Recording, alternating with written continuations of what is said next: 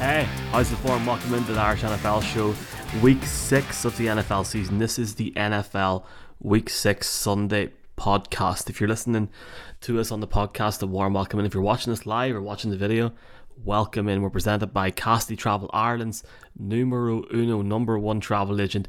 Check out the link in the bio on our podcast or on our YouTube channel to contact Cassidy Travel for your NFL holidays. They still have packages available for the Jaguars Broncos game at the end of the month.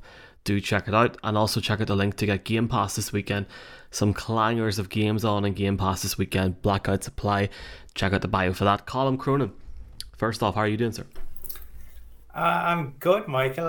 We are sitting here, I think, with the biggest story of the NFL season, or what should be the biggest story of the NFL season, breaking today. The Dan Snyder news, the fact that the story that Zed Wickerman has put out there is that Snyder has dirt on all the other owners, that he has dirt on Roger Goodell, that he doesn't believe that they can touch him. This should be an absolutely enormous story, but I have absolutely no doubt that the NFL, the owners, and everyone else will do everything they possibly can to make this disappear as quickly as they can. Brian, the Irish NFL show has no affiliation with the Washington football team or the National Football League or Dan Snyder. How are you doing?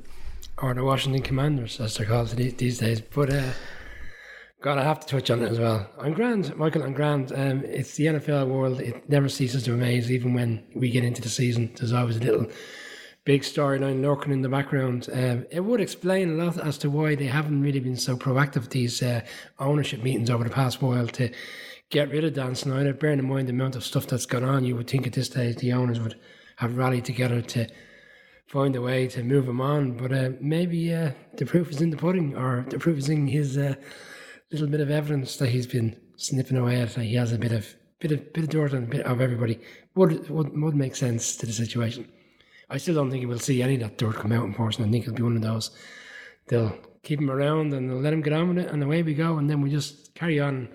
Maybe we should start talking about week 6 on Sunday in particular. As Gemma Collins once famously said, I'm not getting involved, I'm just going to be me. Let's just get ahead of week 6. Have I put the wrong game in first? Nah, whatever. We'll talk about the game anyway. Jags against the Colts, AFC South battle, going to start off week 6. We'll talk about the Packers, I think, next, but in the wrong order. Colin, I picked against the Jaguars last week, and this is turning into a complete Brit podcast, pure Nigel Farage style. I said, you all laughed at me. You all laughed at me last week when I picked the Jaguars. I said something along the lines of, or was it Zach Wilson I was giving out about, or saying that people aren't giving people a fair chance. Anyway, the Texans went into Jacksonville and won. What's your thoughts on this game? I'm honestly really intrigued to see your picks for this game, lads, because the Jags were awful last week and the Colts were complete dog in Denver last week. So this is going to be a fun pick. This is certainly one of those games, I think, where you could come up with reasons why either of these teams can and should win it. You look at it, and in some ways, the Jags have only given up 6 sacks, and that's great. Like, they're one of the fewest in the league. But in other ways, you kind of look at a performance like last week from Trevor Lawrence, and you think you're not taking the sacks, but you're not performing to the level that we want to see you perform at. And then equally, the Colts and Matt Ryan just giving up so many sacks. And I think, if the Colts had possibly faced anyone else other than the Broncos last week, then they would have lost that game. Jonathan Taylor doesn't look like he'll be fit, and I think that's a huge loss given what Dameon Pierce was able to do last week. 17 missed tackles I saw PFF had, which is the most since they started tracking missed tackles.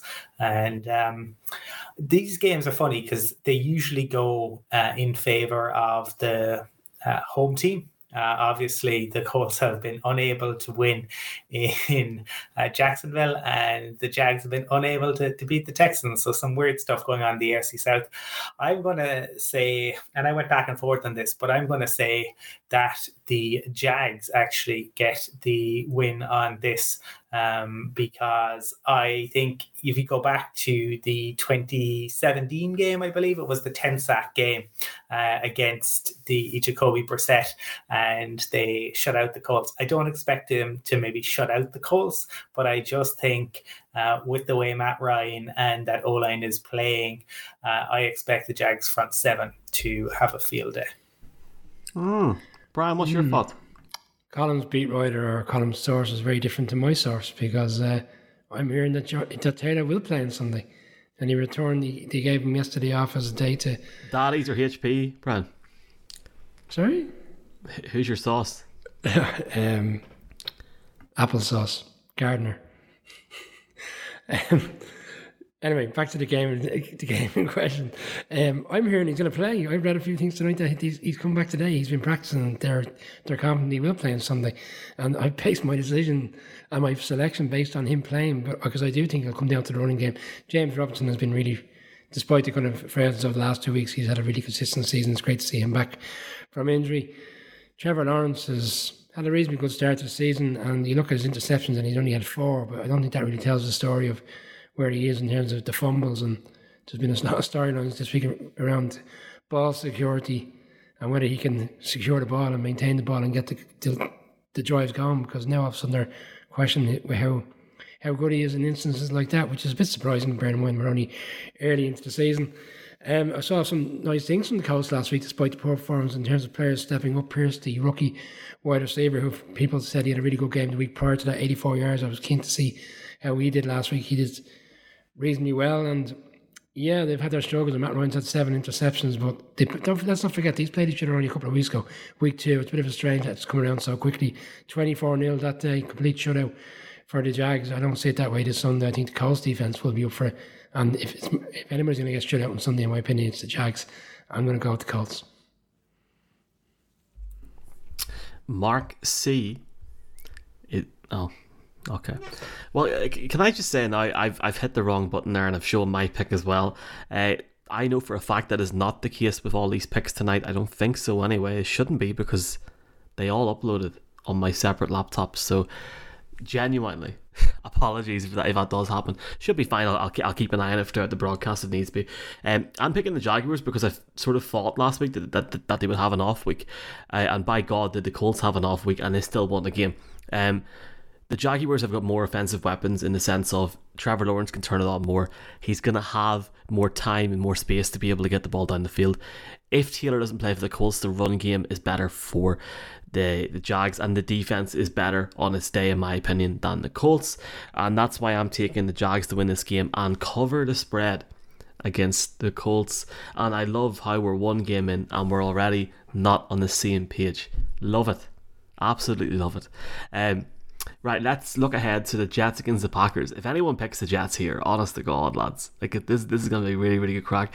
Right, who have we got? Colin, who have you got, mate?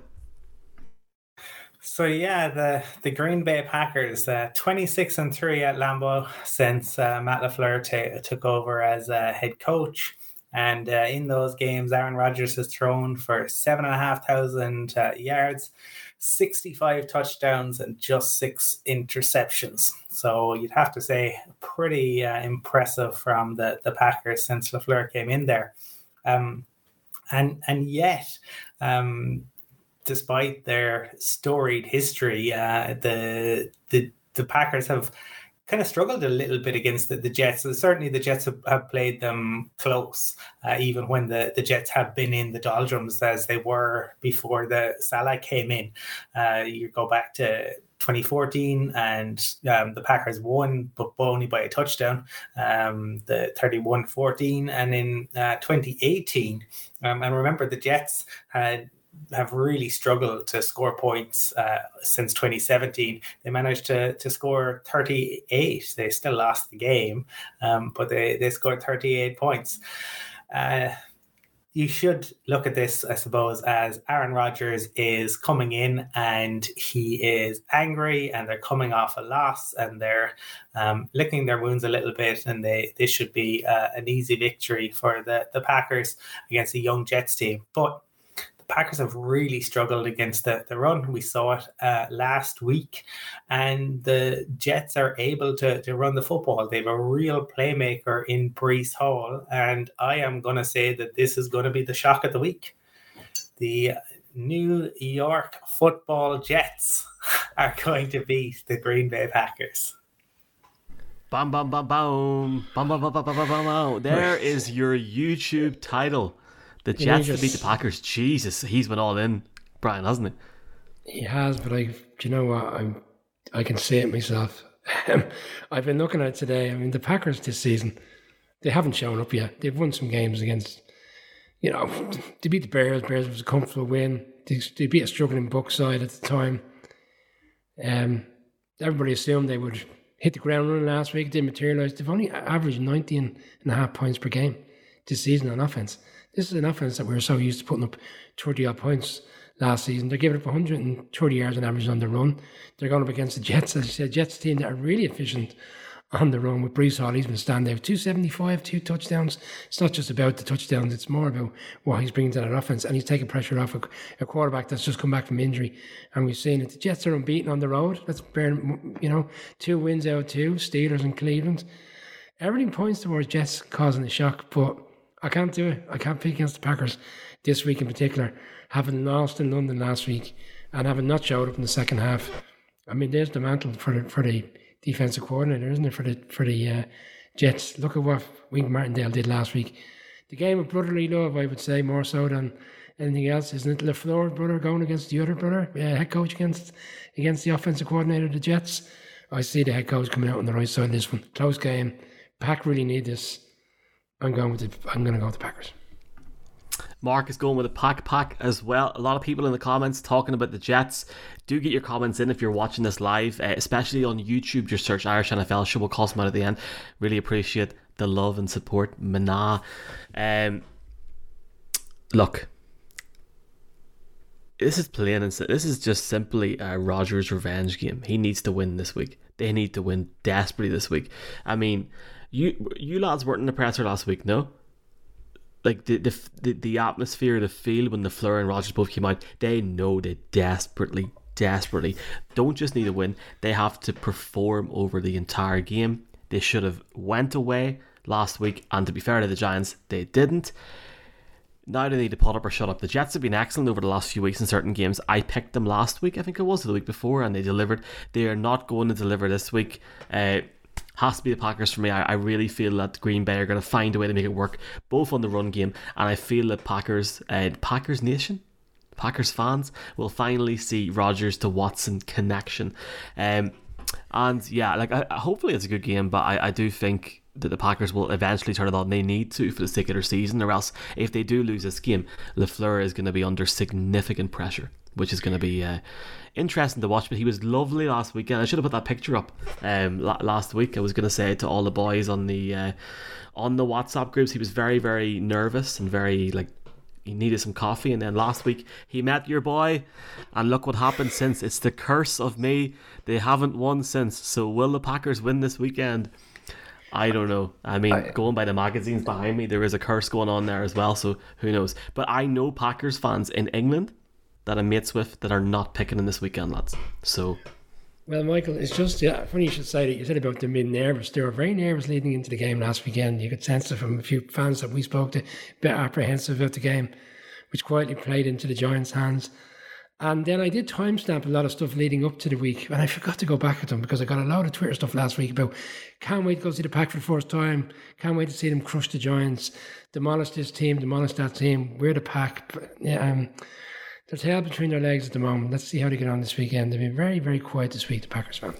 I would say for a lot, and I agree with you, I would say just finally that a lot of people, especially in the UK and Ireland, there were a lot of people last week, and I guess with the Giants as well, that have never had a chance to go over to the States to see their team, especially like Wisconsin. Lambeau is not, it's not like getting on an Aer Lingus flight to New York. So I know there was people there last week that may never go to Lambeau, and it meant an awful lot to them. And yeah, they let them down. They didn't win. But props to Mark Murphy. Props to my new coffee friend, LaFleur. Coach LaFleur. Maybe you can win a game this week, mate. Let's see what happens.